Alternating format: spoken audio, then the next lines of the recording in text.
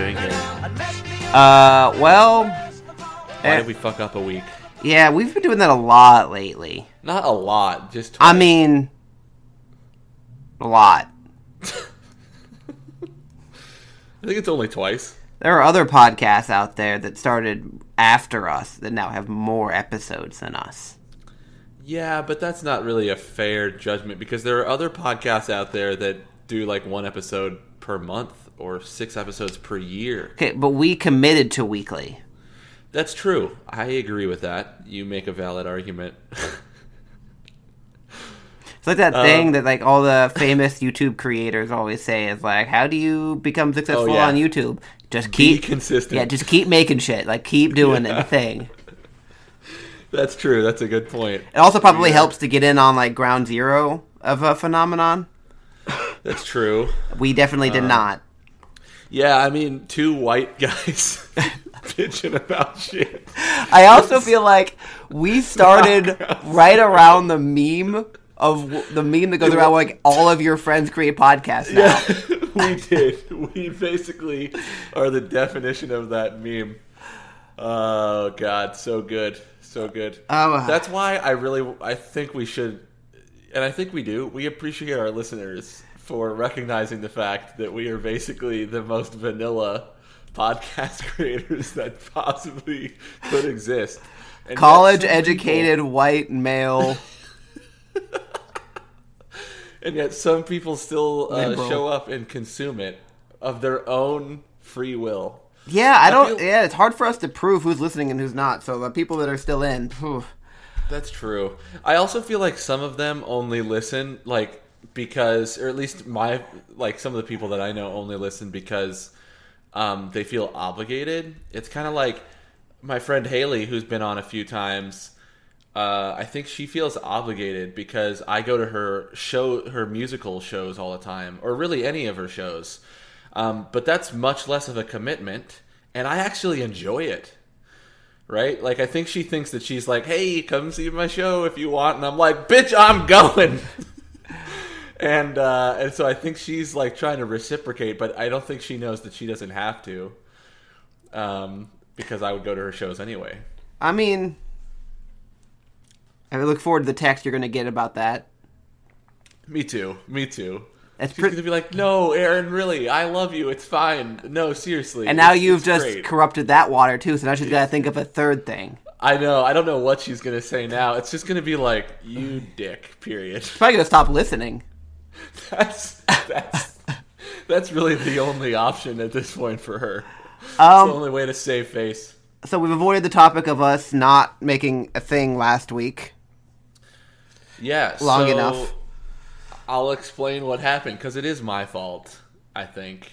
Did you see the comments about that I put on the Facebook that we weren't going to have an episode? Did. See the comments? Yeah. I don't think anyone thought it was my fault.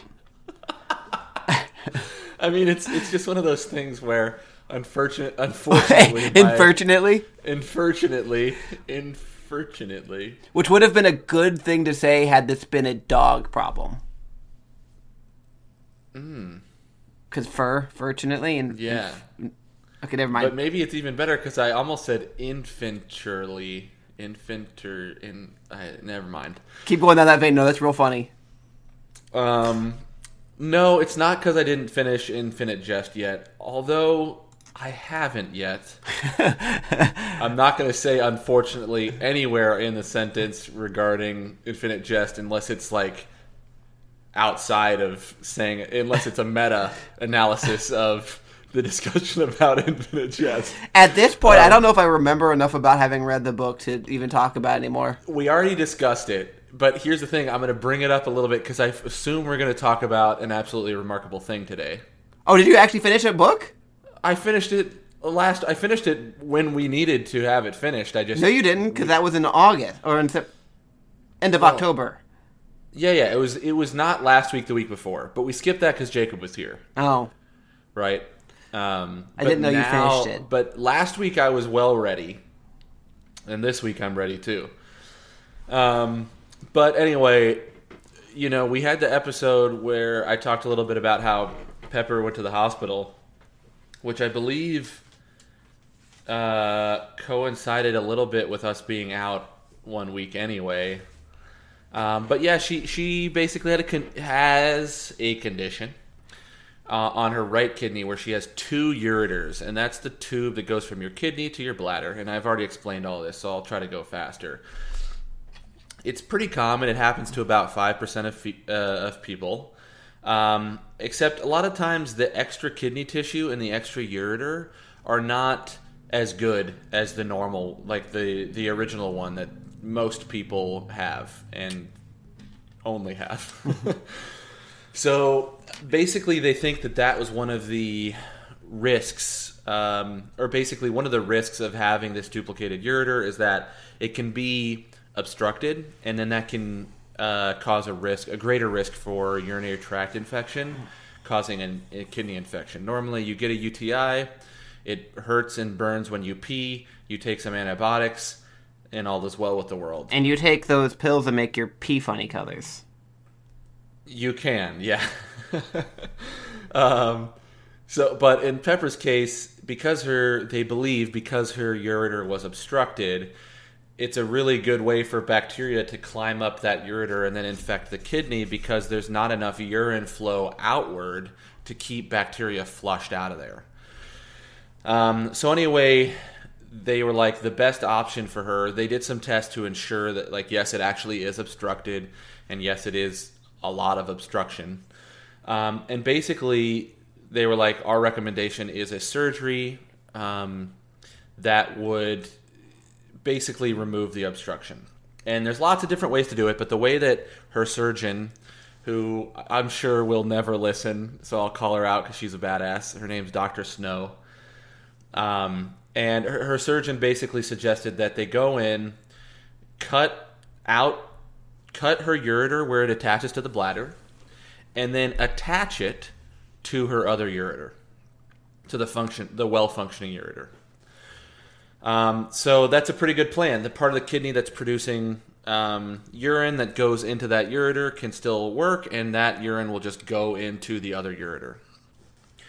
Well, she had surgery last Tuesday, and when she got in there, it was the best way to explain it is that the place where her ureter was positioned was basically right behind what's called like the renal pile or the renal arteries. It's all of the arteries that go from your aorta, not your aorta, but whatever branches off of your aorta to the kidney. Like you got your aorta and then something branches from there and then that branches into the renal arteries.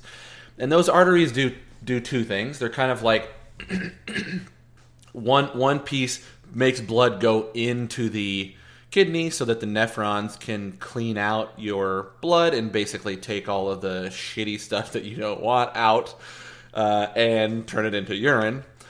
And then the other piece is kind of the blood vessels that then go around the kidney and let the kidney function, give the kidney oxygen to function. Right? It's kind of like, some people think a heart attack is inside the heart.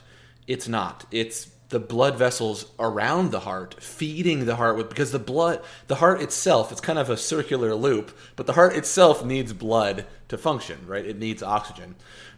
And the blood inside of the heart does not give it the oxygen that it needs. It needs blood vessels to it. So this is the same concept. And so basically what she said is, in her professional medical opinion, she believed that it would be too risky to do the original surgery based on the fact that everything was behind that renal pile, and she didn't want to risk damaging any of that at all, which could cause her entire kidney to fail, right? So that was a little nerve-wracking because it went a little longer than she anticipated. It was supposed to be about 3 hours and ended up being about 5 hours. So that was a little nerve-wracking, but we knew she had it under control. But basically, what they ended up deciding to do, instead of the original plan to reroute, is to do a complete ureterectomy. So they cut off the ureter at both ends and removed it. So now she has 1 ureter from that kidney and there's not 2. The second thing she did, and she said actually some surgeons do this anyway. She just doesn't like to. She says it works and it's fine, but it's not her first choice. Her first choice is the rerouting. But then she also ligated the artery going from that renal pile into the top part of her kidney, basically cutting off its blood supply so that it neither gets blood to filter and it loses the blood that it needs to survive. So that top part of her kidney will actually die off and eventually either sit there or reabsorb. The risks with that are not that high, she says. There's very few risks. But the risks of just leaving it there is that it continues to fill up with urine and it has nowhere to go, right? There's no ureter. And that's what was happening already, right? Her top of her kidney was filling up with urine and it couldn't get out because her ureter was obstructed.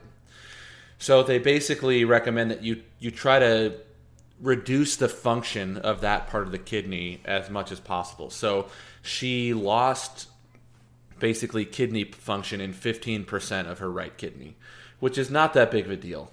Now, because of that, you want to have 100% function in both kidneys, but this is just a good excuse for her to have a healthier lifestyle so that she never has kidney failure in the other kidney or either kidney or any of that kind of stuff. So so that was on Tuesday, and we took her home on Wednesday. Or no. We were supposed to record. So I fucked up twice, actually. We were supposed to record on Monday. Because it was a holiday for me, I completely forgot and wasn't ready. Then she had surgery on Tuesday, and so we were going to record on Wednesday. Holiday? You guys had that day off? Yeah. Oh, lame. So we were going to record on Wednesday. We brought her home on Wednesday, but she wasn't doing so hot. She had a fever, and she wasn't eating well, and she was kind of moaning. So we were getting a little worried about her, and then her fever got kind of high, like 101.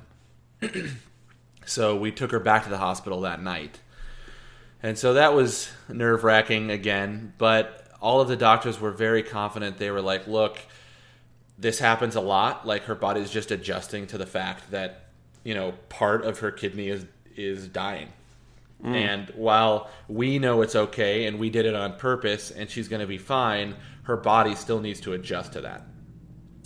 And then also, because of her poops situation, she hadn't pooped for a while. Almost 72 hours, and so she was really backed up, and that was causing a lot of discomfort. So much so that she was basically, she wouldn't even eat because we were trying to lay her down to eat, and any position to try to feed her was uncomfortable because she had so much gas and poops in there. That's lovely. Yeah, so they got her on IV fluids, got her some glycerin suppositories, some Tylenol suppositories, and she started feeling she got a few poops out, and then she started feeling way better. Like, literally the next day. So on Thursday, it was still pretty rough. But once they got the fluid and some of the poops going, Friday morning, she was, back, 150% of her normal self. She seemed even better than normal. So she's all good. The doctors were really patient with me because I was like, we should do an ultrasound on her stomach. We should do, an x-ray. Like, what if she has internal bleeding or something? And the doctor was like, dude, no, she's fine. And I was freaking out. So, anyway, so she's good. She's been back home, since Friday. And then she actually just got her 4 months. She just turned 4 months. And she just got her 4-month-old shots on Monday or today, so she's feeling good. It's a busy 4 months, man. Yeah, it's busy. It's nuts. So Pepper is good. Sorry about that, Rob. Yeah. She actually was supposed to feel fine that day. It's just sometimes people have a reaction to it. If she has a moment, I'd like a formal apology written and signed from her. All right. To the listeners. We'll get that arranged. Yeah. In 3 to 6 years. 3 to 6 years. I don't know when she's going to be writing.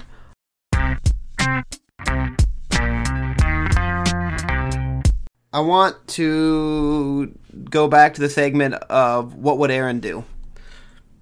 Okay. And for this segment, there's going to be a couple links in the show notes. So when I ask Aaron to look at a picture, I see. Okay. you all need to look at the picture as well. So what I'm going to send you right now is the official release of a Lego set that came out.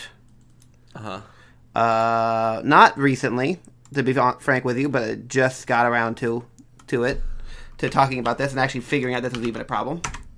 Okay. So this is part of the Lego Architecture series, and it's specifically within Lego Architecture. They've got a series called Skylines, where they develop mini-scale skylines of cities from around the world. This particular one is Las Vegas that we're going to talk about. I see. This set was originally to be released in January 1st, 2017. Okay. Do you see why there might have been issues with this set with that release date? January 1st, 2017. So two things came to mind when I looked at it. Two things, and then the date brings up the second thing.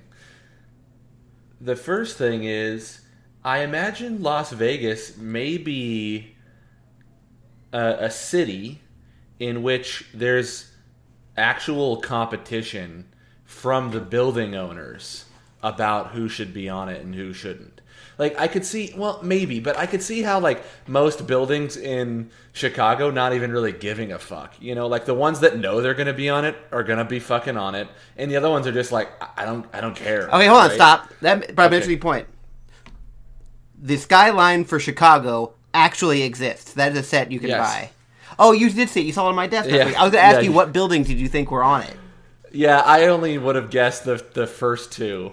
Or the two big ones, the Sears, or what used to be the Sears Tower, or whatever the fuck it is now, and what's the other one called? The Hancock building. Right. Those are the only two that I would have guessed. The other ones I'd have been like, whatever, or But Las Vegas seems like so showy, right? It's so showy. And I hear what you're saying. Building owners would be like, I want a fucking building on the Lego set because my building is more iconic. I mean, I guarantee if you go into the lobby of one of the hotels shown here, they probably sell this Lego set. I mean, wouldn't you? Yeah. Like, if I go, that's Caesar's Palace right there in the front. I bet you Caesar's Palace definitely sells this Lego set, whereas, like, hotels that aren't on here probably didn't make it. Probably not, yeah. Probably not going to sell it. So, the second thing I would say is the date. The only thing that comes to mind with January 1st, 2017 is that it was the period of time between Trump's election and his inauguration. But I don't know anything about Trump's real estate business, and I don't even really know anything about what he does or does not own in Las Vegas.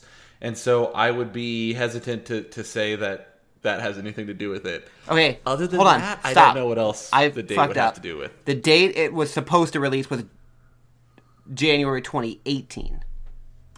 January 2018. Sorry, my bad. That's cool. That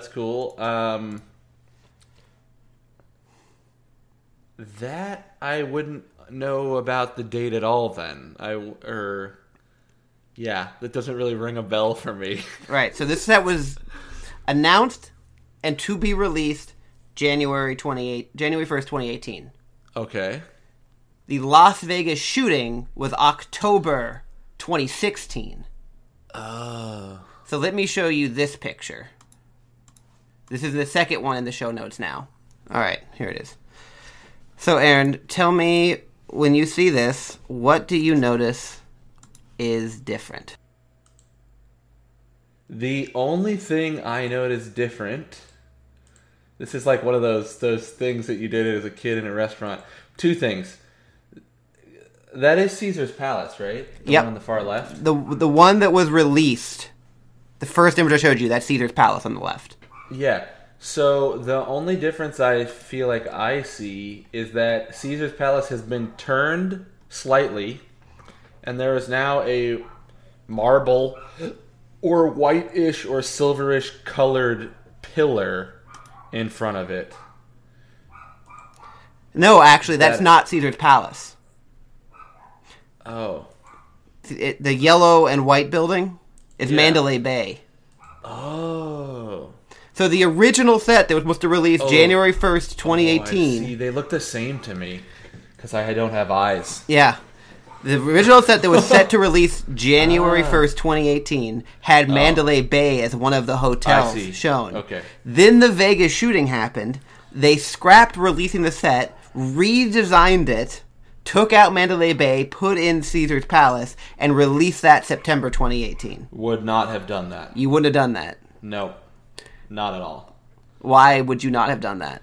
I don't know why exactly. I don't run any businesses that are as large and all consuming as Lego is.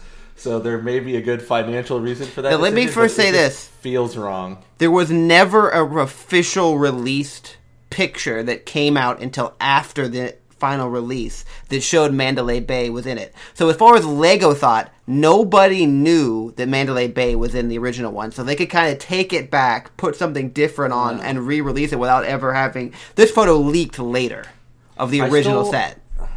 Yeah. I don't know. I still would lean towards not changing it. Because that to me feels...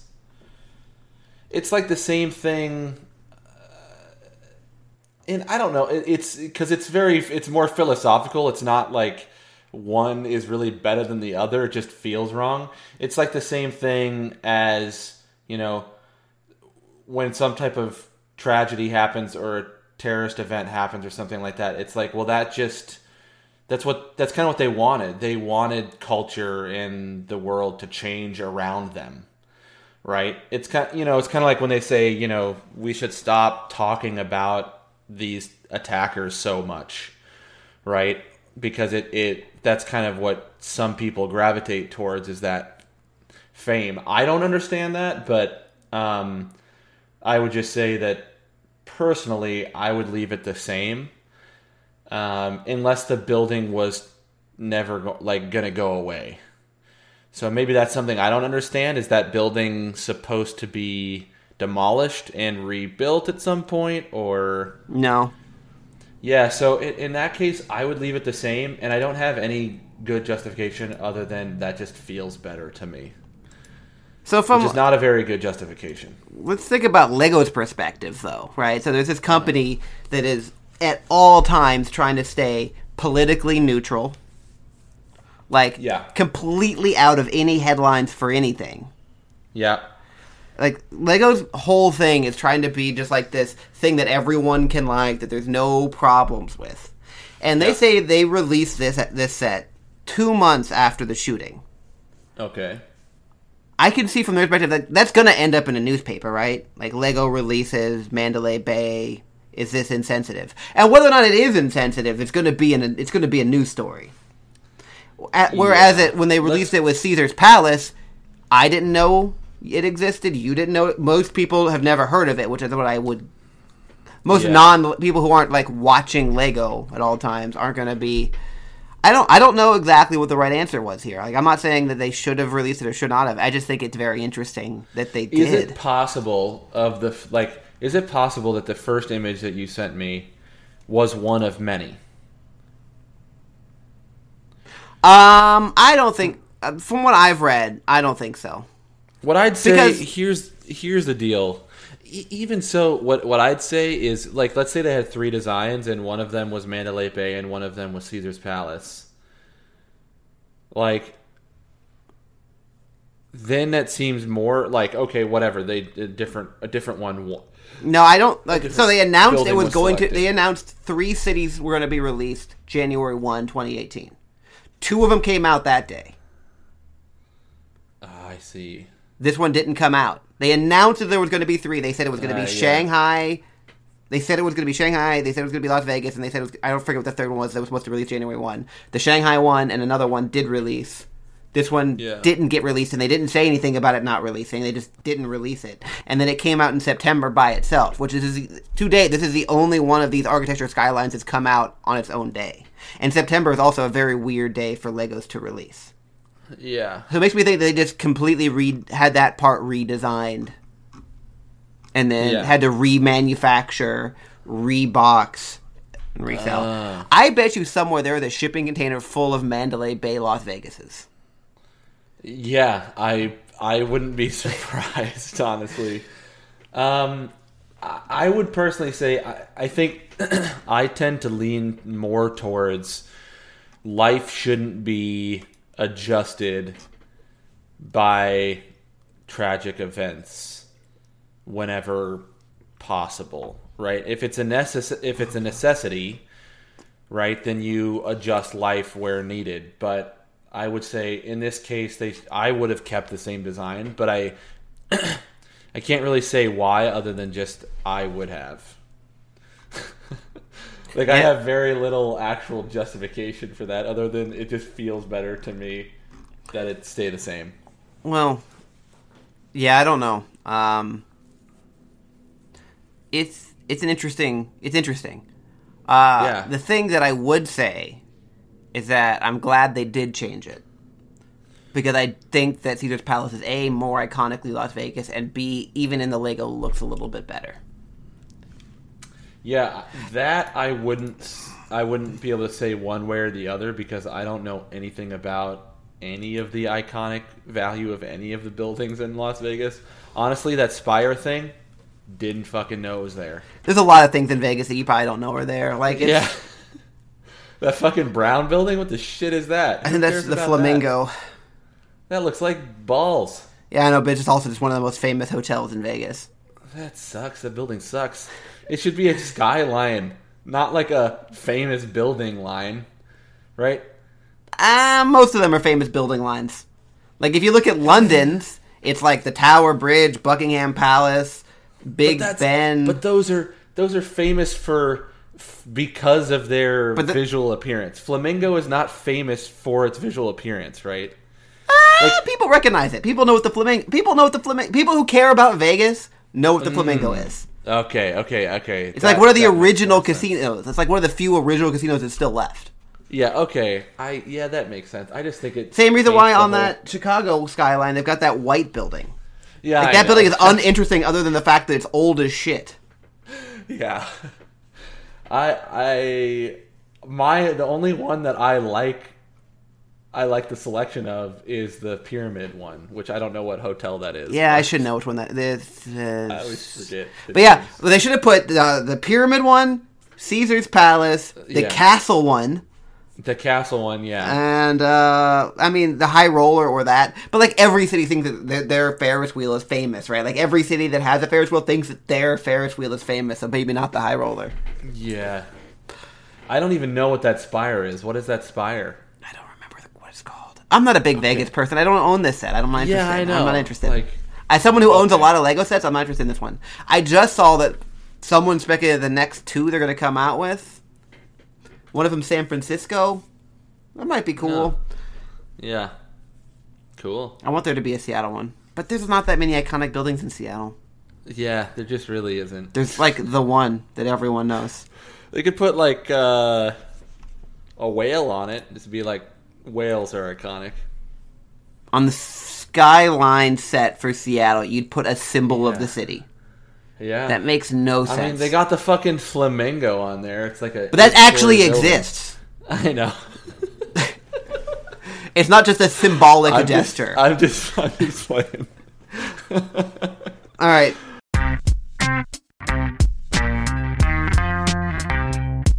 The following part of the podcast, which Aaron and I should have definitely mentioned in the recording, includes spoilers of An Absolutely Remarkable Thing by Hank Green, Infinite Jest by David Foster Wallace, and some other things like Harry Potter, Lord of the Rings, and Game of Thrones. So if you don't want any of that stuff spoiled, stop now. All right, into the recording. Aaron and I have actually followed through on a thing that we said we were going to do, and we both managed to finish a book. True. I am going to be straight with you. I did not know we were going to be doing the review necessarily this week. Okay. So I am not as well versed in it as I would like to be as I finished the book on time, and time has passed. So how do you want to do this, Aaron? Do you want to do a quick and dirty up front, this is what I thought about the book, followed by a long discussion? or do you Let's want to do do the that. long discussion and then the quick and dirty? I like the quick and dirty first. All right. Do you want me to go first, or do you want to go first? It's up to you. I asked you first. You choose. All right, I'll go first. No, you go first. You go first. All right, I'll go first. I would recommend this book, but I would not recommend it as highly as of many other books. This is not like a top of my list, you have to read type of book. I would say that it's entertaining, it's interesting, but it's not super deep. Like, it doesn't really make you think at all. It just kind of takes you through a story, which there's a lot of room for books like that. I don't mind books that just take you through the story, and that's a fine thing. It's just it doesn't leave a lasting impact on my thought process. Nice. Okay. Do you know what's weird? My review is almost the same, and I didn't think it would be. I didn't know that we'd align so perfectly on that. I would say there are a few big criticisms that I have. The first one is kind of like what you said. It's not very deep. I think it would be great. I think one of the things that I love about it is all of the strong female characters.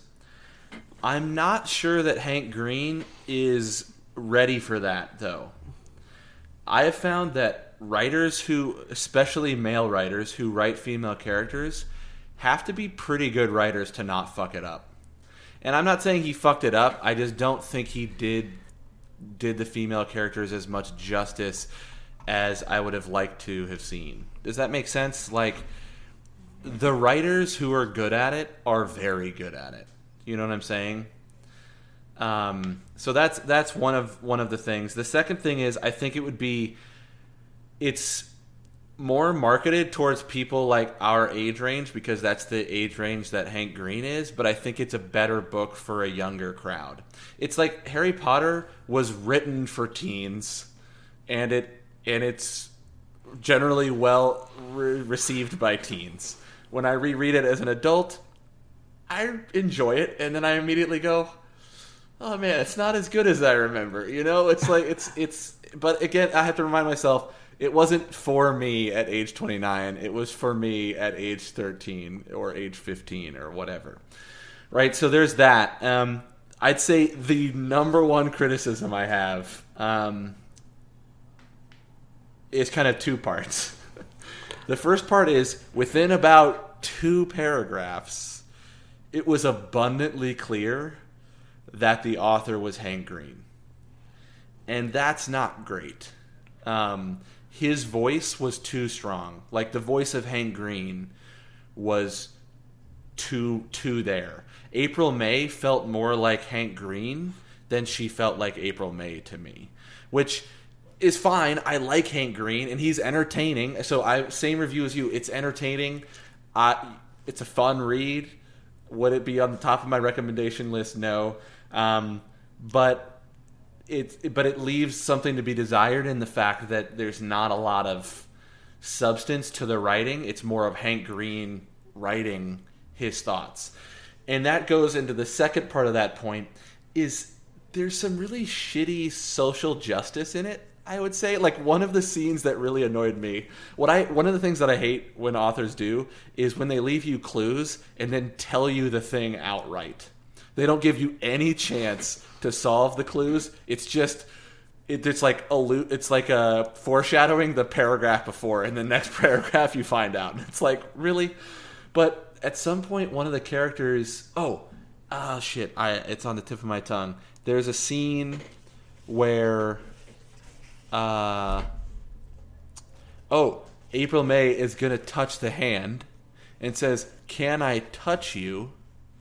And the hand doesn't do anything, and the book says, or April May says to herself, "I know only yes means yes, but I touched the hand." And I was like, it's really on the nose, right? It just punched you right in the fucking nose, and it didn't develop that idea at all, right? Like, I like books who don't tell you yes means yes, they show you that yes means yes in like a moral. It doesn't have to be necessarily a visceral way, but it could even be an argument between two characters or whatever.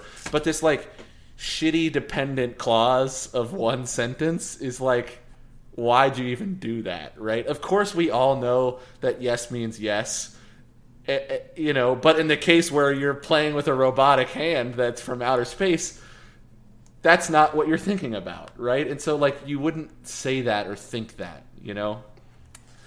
So I think that's kind of, I have the same kind of thing. The other thing is the ending was abrupt.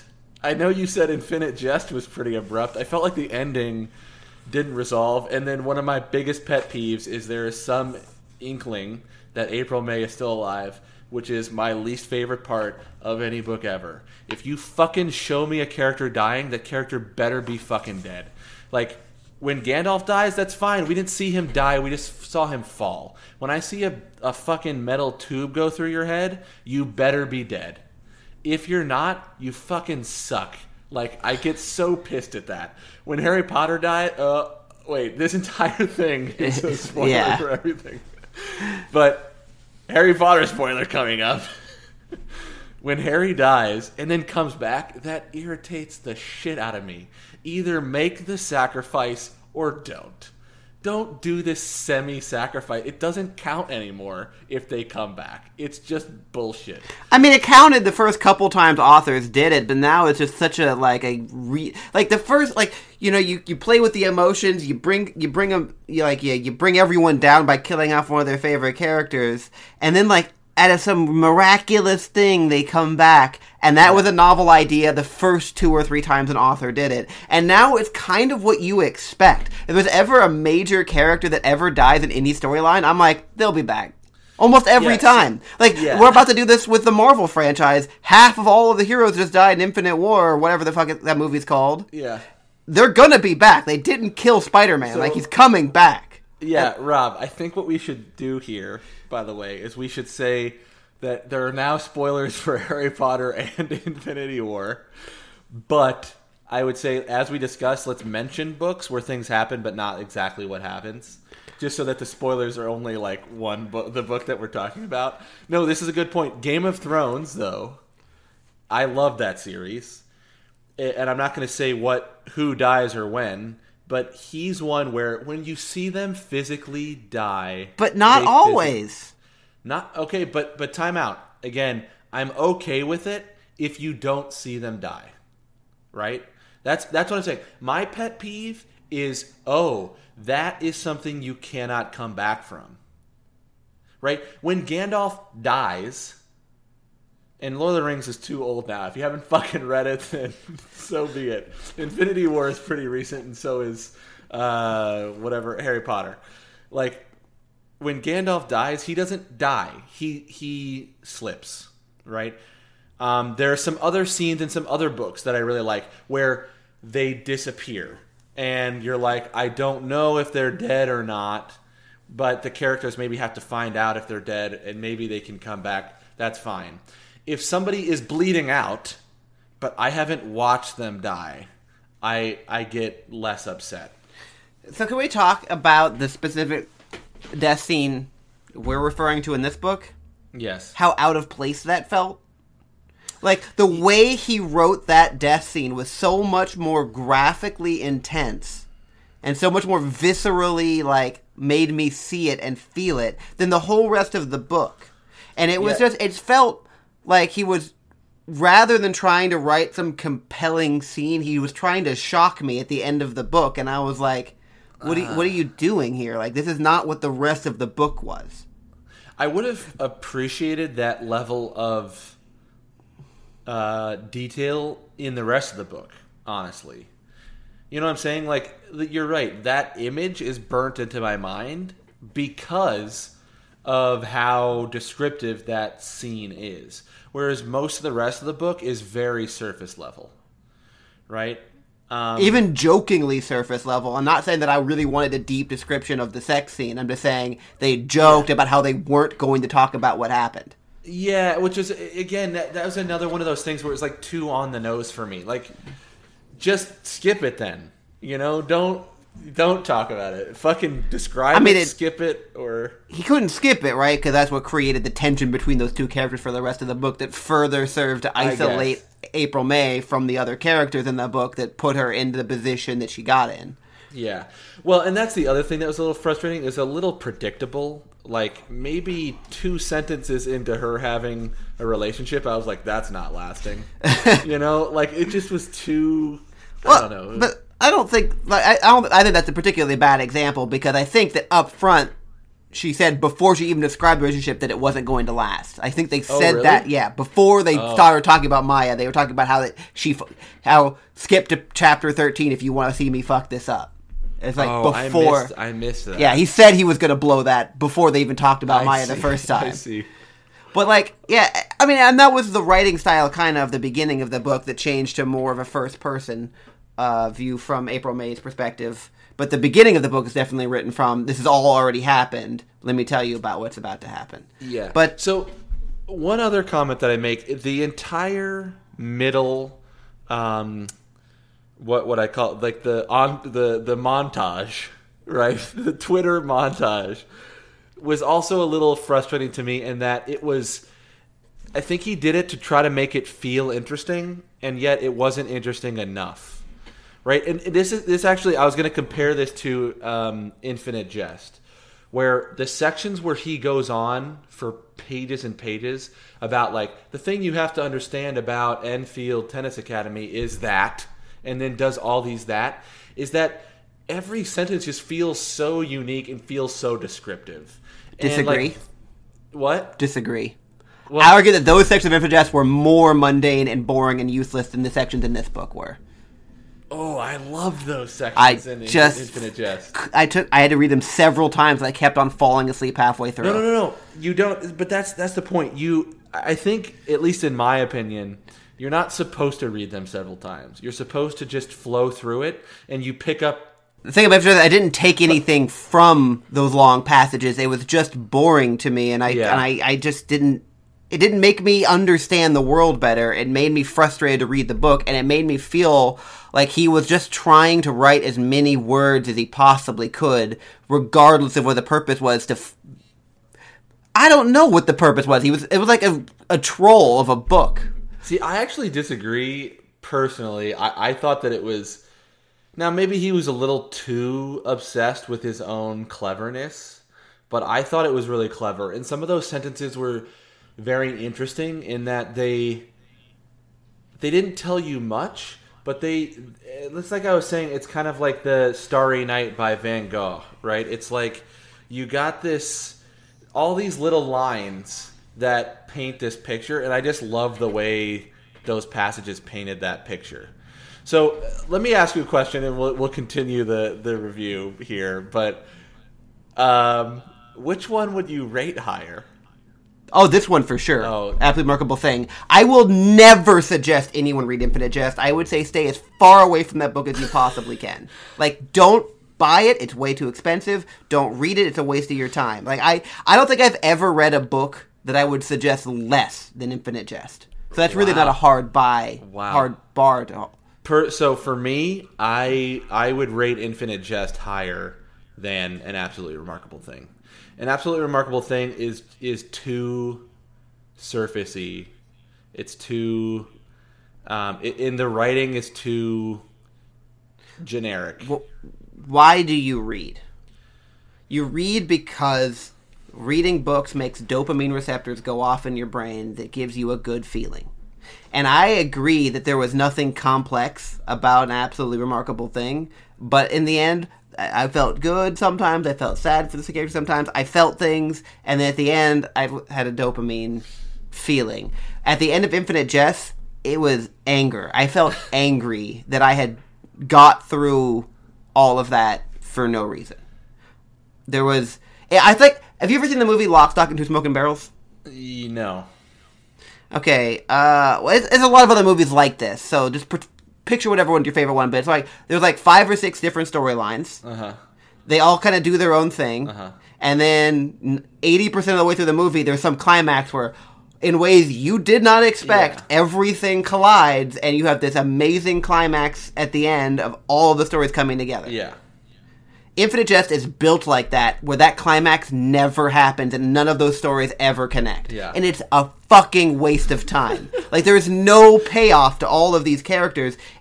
Where the book starts and where the book ends are the same place. There is no resolution to any of the problems that any of the characters fight. All of them were fucked up at the beginning, and all of them were fucked up in the middle, and all of them are equally and separately fucked up at the end.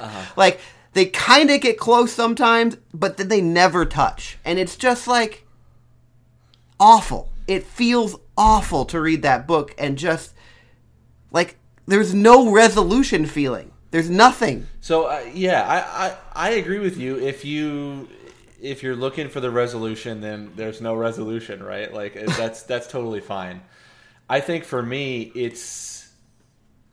personally, I think he's a good writer. Like, I think that his ability to describe situations in ways that I've never heard them described is pretty impressive to me. The way he describes drug addiction, the way he describes clinical depression, the way he describes, just the competitive psyche, right, are all just, like, very interesting to me. And I think I'm with you. Like, I love books that, like, my favorite genre is fantasy, right? Like, that's my favorite genre. And no fantasy book doesn't resolve. They all resolve. I promise.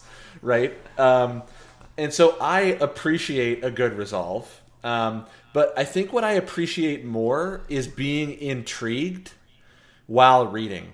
And I feel like an absolutely remarkable thing, while the entire time I'm kind of like, what is it? There wasn't enough to intrigue me the entire time. Whereas even though Infinite Jest is, it's all shitty. It's just all bad. There are times when there's a passage and I'm just like, I'm going to rewind 5 minutes and re-listen to the whole 5 minutes because that was fucking glorious, right? It was like, and I admit, maybe what you need is a Thomas Jefferson Infinite Jest. You know how Thomas Jefferson, like, cut out the parts of the Bible that he liked and made a Thomas Jefferson Bible? You need just, like, the 10 or 15 passages that are, like, very well written and very impactful, and the rest of it's just kind of like whatever. But I think that's the thing that intrigues me, is just, like, I'll hear a part and I'll be like, holy shit, that was a really interesting way of looking at this problem or whatever. Going back to something you said earlier, is that, and I 100% agree, that when I was reading An Absolutely Remarkable Thing, I heard Hank Green's voice. Yeah. And I've been listening, and I've been in Hank Green shit for a lot of years now, so, like, maybe I'm just more used to his voice, and so I can hear it in more places. Mm-hmm. But in my desperate search for meaning after having read Infinite Jest, I watched a lot of David Foster Wallace interviews. Ah, okay. And you can, like, the voice that he has in interviews is, like, I cannot imagine that's the same human being that wrote that book. Yeah. Like, it's so different. Yeah. Like, he's such a sane, logical sounding person to have written such a crazy thing. Yeah. Which is probably twofold. One part, the fact that he is, I think, by many accounts, while not the best human being, an excellent writer. In terms of being able to write. Maybe he doesn't write Your Cup of Tea, but his ability to translate whatever the fuck he was thinking into a book that some people appreciate is impressive. And the second thing is, I think, he committed suicide. Like, he was clinically depressed. Like, I think he had a special insight that maybe he didn't always project, but was a voice. You could definitely tell in the writing when he's talking about withdrawal symptoms from various drugs or addiction or depression. That he has some firsthand experience. Not some, like a lot. Like, yeah. like the main character whose name I forget. It's been so long. Hal is depressed. Yeah. The whole book, he's depressed. Yeah. That is clinical depression is what he has. But and it feels so real. His depression feels real. I think it's because that is an autobiographical description of depression. I agree. The same thing with alcohol withdrawal. Yeah. The thing with the guy, I feel like the spider's crawling over him. Yeah. Poor Tony? Yeah, poor Tony. Poor Tony, the description of his withdrawal in the bathroom? I bet that happened. Yeah, I'm sure. I bet that happened. He was in some unknown bathroom, just fucking horribly miserable. Yeah. Out of withdrawal and just drug use. There's no way that a person that didn't happen to could write it the way that it's written. Yeah, I would say I don't know that he's had maybe every single type of withdrawal that he's, describes, but he's had one or more forms of withdrawal. So this goes to another point with other authors too. It's like the same. My favorite author is Brandon Sanderson. He's a fantasy author, and one of the cool things about him is his characters are so diverse that even though maybe one or two of his characters are kind of him and might pick up his voice a little, he's got 60 other characters that don't have his voice at all, right? And one of the things that I think is really impressive about him is, he's a devout Mormon, and he writes the best atheist characters I've ever read. Like, his atheists, like, lots of times Christian writers will write atheists as these, like, idiot douchebags, right? Like just these douchebag anti-theists, right? They won't write them as actual, like, thinking human beings that just happen to have different viewpoints and things like that. And he actually does a really good job, and in many cases, he lets the atheist win the argument. And that's again another criticism of, like, I didn't really detect any characters with any point of view that Hank Green would disagree with, rather than it's that one guy. And that one guy was just a picture-perfect douche, right? He wasn't an interesting villain. He was just like, oh yeah, that's a talking head douche that we all hate, right? It wasn't an interesting human being. You know what I'm saying? I think the thing that Hank was trying to do there was to paint that guy as all bad, and then to bring it back around to how April was doing a lot of the same stuff, just on the other side. Yeah. So, like, maybe that was more of a mirror image than just a terrible person. I think that's I think that's what his goal with that character was, because that character was all bad. Like, there was never a redeeming moment of that character in the whole book. That was clearly the comic book tie the damsel of distress to the railroad's track kind of villain. Yeah. And I think he made him that bad to point it back at April. But let's start wrapping this up. I have one final question for you. Uh-huh. Obviously, the book is written so that there will be a sequel. Are you going to read the sequel? Sure. Yeah, I would read the sequel. That's why it's not on my top. I did not give it a 5 on Audible or Kindle. I gave it a 4, I think.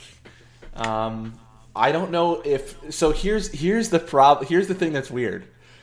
I personally like Infinite Jest more, but I also share your criticisms of its length and its lack of, like, resolution, which I do like. I just maybe I don't hate it quite as much as you. I don't hate not having it quite as much as you. If you're writing a 3-page short story and there's no resolution at the end, and there doesn't even have to be a resolution and, like, anyone's problems are solved, at least make the characters meet each other. Yeah. Have, like, some type of collision. Yeah. Or, I don't know, have something happen. Have an event happen. In your book that's 1,000 pages long, have something happen. Yeah. In the whole thing. Just anything in general, just have it happen. Yeah. So have events and interesting things happen. So one thing that I plan on doing, and Tony was the only character that anything ever happened to in the whole fucking book, and he gets like 10 pages. Yeah, that's true. I want the same book all about Tony. That would be interesting. Yeah, so I would read a sequel. Would it be the highest on my priority list? Probably not. But I think the general, I'm kind of like you. Like, as a movie critic, I love really good movies, and I can appreciate the ones that some people don't appreciate. That, like, only snobs appreciate, and I'm like, I enjoy those. But I also like movies that nobody else that like get bad reviews. Like if they're entertaining, I'm fine with it, right? And I feel like that's what an absolutely remarkable thing is for me. It's something where the reviews that I've seen, I kind of doubt. Like I feel like they're not being harsh enough, or these people don't read enough, or because there are authors who write material for the same age range and they're way better. Like just no offense to Hank Green, but the writing is just it's his debut novel. Yeah. Yeah. I think the reviews for this book are a little bit they're inflated. generous. Yeah. But yeah, my closing thought on the whole thing, because I'm closing Infinite Jest at this point too. Nailed it. I think 10 years from now, it is far more likely that I'm going to remember Infinite Jest scenes than it is that I'm going to remember an Absolutely Remarkable things. I'm going to remember more about Infinite Jest than I will remember about this book. I agree with that. That doesn't mean, though, that you liked it. that I liked it. It just means, like, yeah, there were parts in that book that really did make me feel something, feel something. And the way those are written that made me feel those things, that's good. I'm going to remember that. That's burned in there. Yeah. The only part of an Absolutely Remarkable thing that I think I'm probably going to remember, like, I'm probably not going to read the sequel because a year from now when it comes out, I'm not going to remember this book. Yeah. I'm going to remember the really gross scene where a metal or wooden pole goes through someone's head. Yeah. But that's because it was kind of gross and it just stood out so much. Yeah. It was, like, very dark. But, like, as far as the story and what happens in the book, I'm probably not going to carry that with me. Yeah, yeah. I'm with you on both of those points.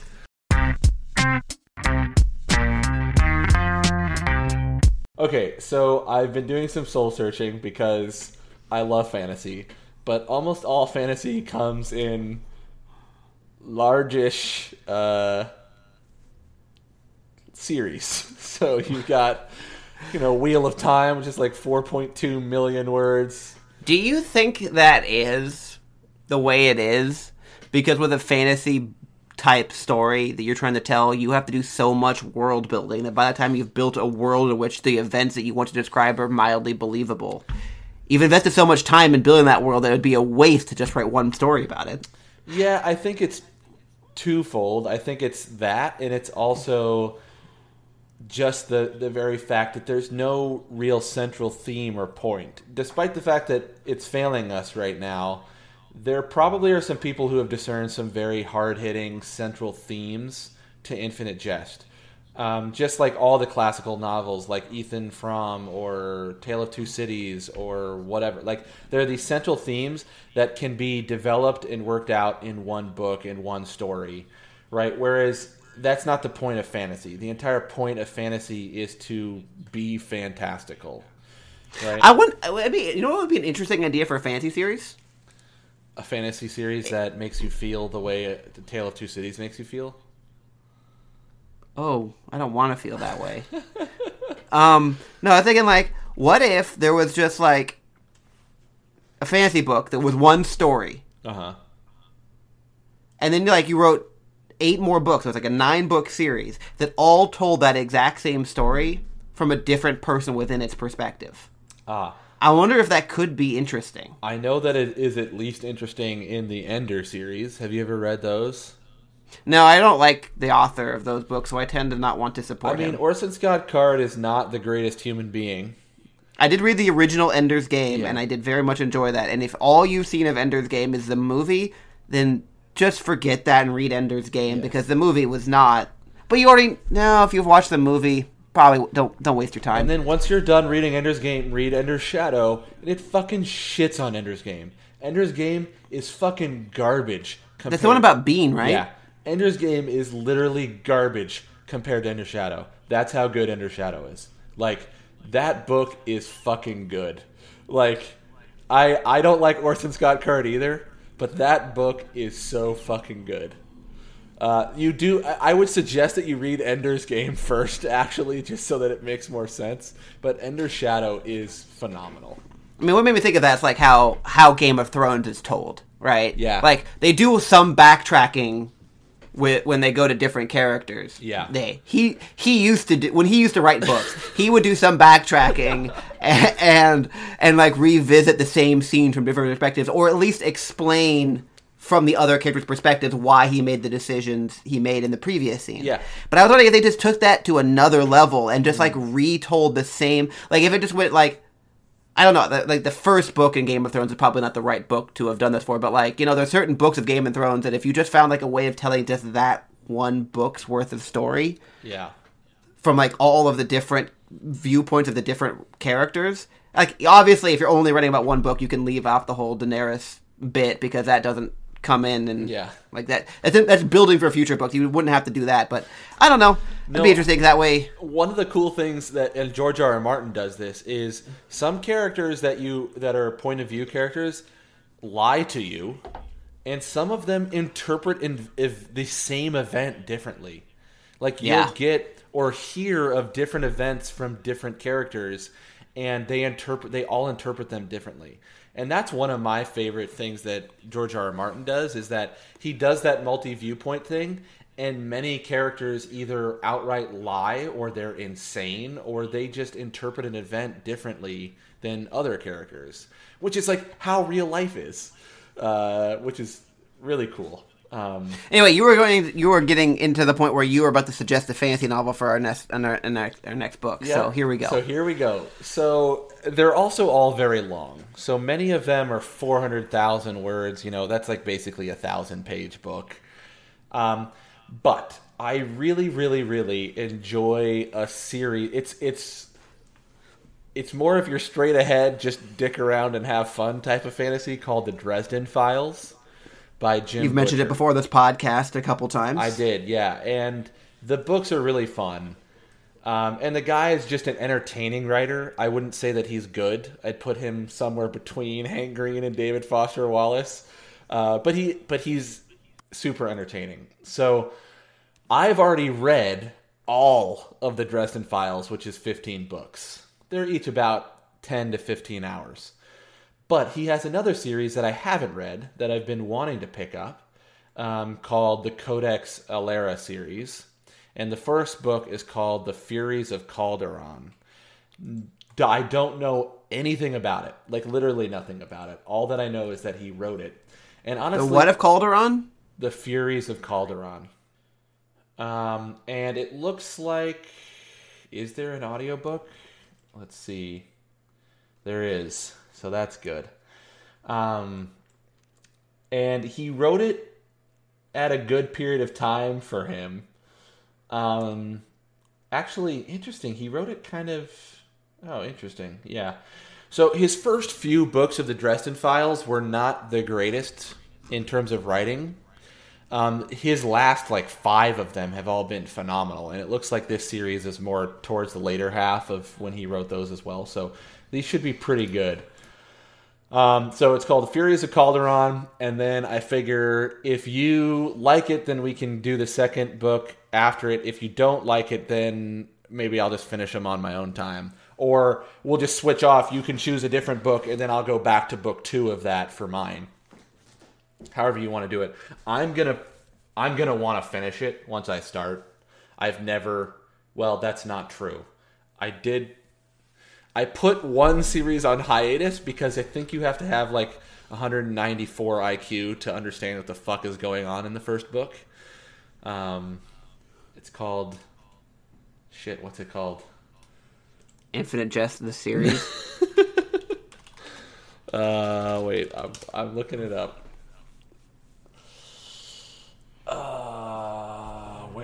The Malazan Book of the Fallen is what it's called, and it's just... That sounds awful. It gets amazing reviews, but it's just... The first book doesn't make any sense. The whole fucking thing, you don't know what's going on. So that one's on pause right now, mostly because we've been reading these. All right, well, that'll be... What? We're going to say January We'll review that early January, or you think you can actually finish this one at a reasonable pace? Oh, no, I can totally probably finish it in a reasonable... I finished an absolutely remarkable thing. The thing that really fucked me with Infinite Jest was just that there wasn't audiobook syncing. Right? So I couldn't read it at night. So, let's see. This one's 440 pages. So how long is that audiobook? Let's look it up. Because remember, we said 15 hours per month. Right? Let's look on Audible here. And Furies of Calderon. 19 hours and 54 minutes. I can finish that real quick. Do you want to do it in a month, or do you want more time? I can do it in a month. I have an hour and a half commute every fucking day. I'll be done in like 2 weeks. Oh, yeah, you'll be done in 2 weeks. All right, yeah, let's do it in a month then. All right. Yeah. Fears of Calderon, the Codex series. The Codex It'll be links. Alara. The Codex Alara. It'll be in the show notes if you feel like coming along for the ride. Yeah. I encourage people, I think people should, like, get out there, chill with some fantasy. Apparently don't chill with Infinite Jest. And an absolutely remarkable thing, read it if you want, but it's not going to blow your mind whole.